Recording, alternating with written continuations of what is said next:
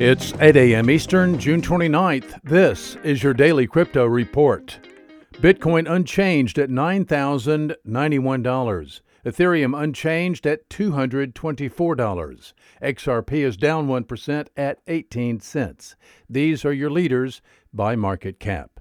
Top gainers in the last 24 hours, Sparkle up 38%, Bitball up 35%, and Hydro up 18%. Today's news. Bitcoin closed up yesterday, ending the longest losing streak for the coin in 6 months.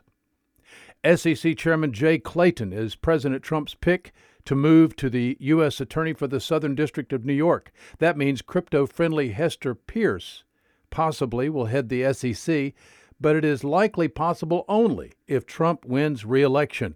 If he does, it is possible that the Securities and Exchange Commission, the Commodities Futures Trading Commission, and the Office of the Controller of the Currency will all be headed by crypto-friendly regulators. And finally, South Korea is turning to blockchain technology to analyze, anonymize, and store clinical data for diabetes.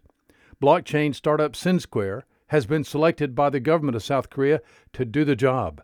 South Korea has 3.6 million people with diabetes. SynSquare will begin with about 9 years' worth of data collected. The main task for SynSquare is to solve the data storage problem. Well, these are your leading headlines today. Visit us at dailycryptoreport.io for sources and for links. Find us on social media, add us to your Alexa Flash Briefing, and listen to us everywhere you podcast under Daily Crypto Report.